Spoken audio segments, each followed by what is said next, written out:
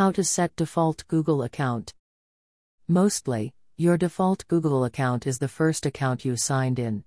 However, the default account may change depending on several variables, such as the application you use on your mobile devices. Before starting, keep in mind that the first account you log into will always become your default account. Also, you can easily change it anytime you want on all your devices. Open the google.com page in a non-incognito window. Choose your profile image at the top right corner of the Google search page. Log out of all your accounts. Sign into the Google account you want to use. This will be your default Google account. To do this, choose your profile image or initial and the Add Account option.